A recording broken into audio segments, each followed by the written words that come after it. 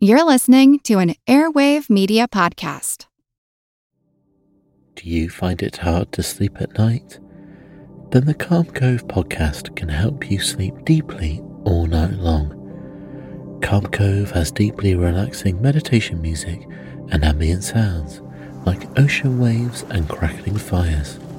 All of our episodes are designed to help you relax and to fall asleep fast. Calm Cove is brought to you by the team behind Sleep Cove, the sleep podcast that consists of spoken word hypnosis, meditation, and stories.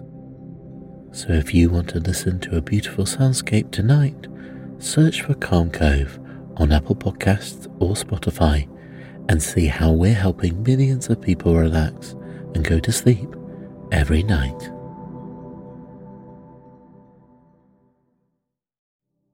Do you find it hard to sleep at night? Then the Sleep Cove podcast can help you. Hi, I'm Christopher Fitton, the voice and clinical hypnotherapist behind Sleep Cove. Sleep Cove features sleep hypnosis, meditations, and bedtime stories, all designed to help those of you who struggle at night to achieve a restful and peaceful night's sleep. Search for Sleep Cove on Apple Podcasts or Spotify and see why Sleep Cove helps millions of people sleep deeply all night long. Feel like who art Ed? We'll try to slice it. Who art Ed? Mr. Wood art Ed me. Good. Either way, it's ambiguous. It works on so many levels. I know. That's off to a great start. Welcome to Who Arted, where we explore visual arts in an audio medium. I'm your host, Kyle Wood. Now, today, we're going to be looking at Vasily Kandinsky. As always, if you're listening on a platform like Amazon Music, GoodPods, Spotify, or anywhere else that supports episode-specific cover art, you can see an image of the work right there in the app. I remember in my first art history survey course in college, hearing the story that Kandinsky was painting in his studio, and for whatever reason, he decided to take a break, went for a walk, and when he came back, he saw one of his paintings turned on its side. For a moment, he didn't recognize it, and this was the aha moment where he decided to invent abstract art. It's a good story, but I would say a number of the elements are questionable at best. For one, it's hard to attribute abstract art to any individual creator. I mean, in the early 20th century, Kandinsky, Mondrian, a lot of those guys were sort of claiming credit for inventing that category. But if we look back at even ancient rock art like the Apollo 11 stones, we have evidence of people creating these imaginative mythical figures. These are abstractions of sorts. But at the same time, I think there is some truth to the fact that Kandinsky, the art theorist, was coming up with something new and different. It's sort of like Sir Isaac Newton's discovery of gravity. It's not that nobody knew of gravity before. People had felt its effects, people had seen it in action. But Isaac Newton put a name to it and described it in a way that just hit differently, that people could process it and engage with the idea in a different way. That, I think, is the true innovation of Kandinsky. When we consider Kandinsky's background, before he was a visual artist, he studied the law and economics. He understood how to analyze and, most importantly, describe things and persuade people to see them his way. It's kind of hard for me to imagine anyone really seeing things his way, though, because Vasily Kandinsky is said to have experienced the world in a way that is vastly different from the way most of us do. Kandinsky is believed to have had a unique condition called synesthesia. Synesthesia is a combining of the senses. The specific senses that Kandinsky had joined were sight and sound. Kandinsky described going to concerts and listening to Wagner and the colors and lines that he would see throughout the performance.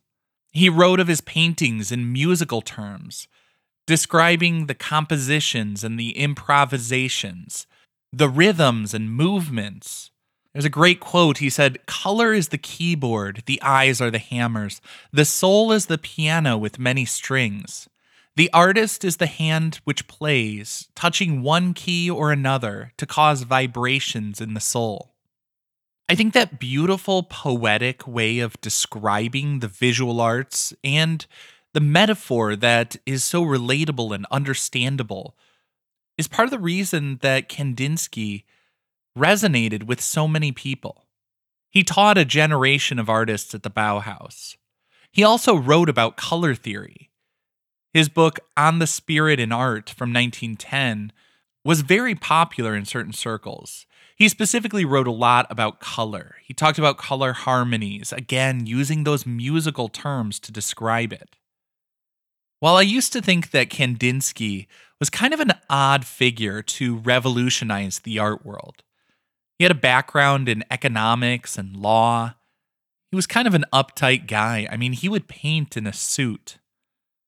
But the more I think about it, the more I think he was the perfect person to shift the focus of the art world from observation and replication of nature to something in the realm of the imagination, engaging with the ideas of art and putting those ideas central.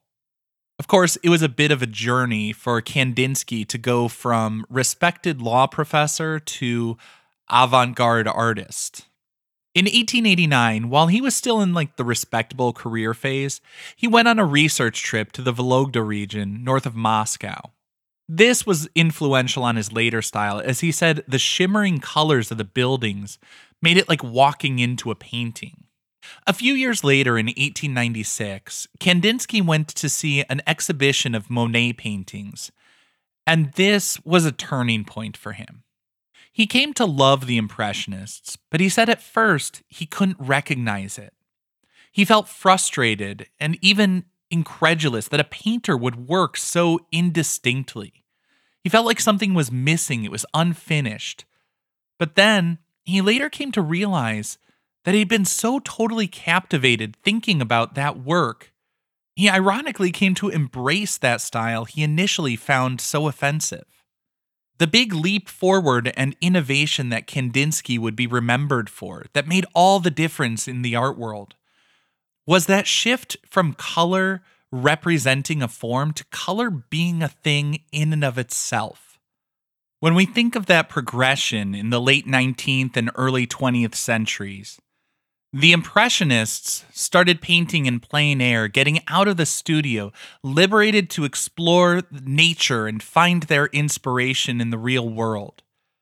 And they used these dashes of colors to create that feeling of an ephemeral moment in time captured on the canvas. Later on, the post-impressionists and the fauvists would push color even further, getting into more of the expressive qualities, getting looser. What Kandinsky did was he recognized that everyone had been chipping away, bit by bit, at the traditions of naturalistic representational art. And he just knocked it all down.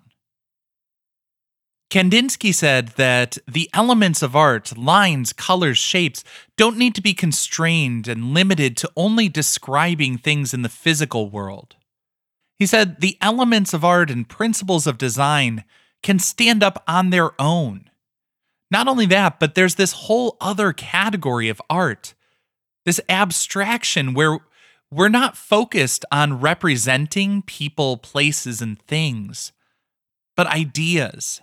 It's a whole new world for artists to explore, limited only by their imaginations. This concludes this week's episode of Who Arted, part of the Airwave Media Podcast Network.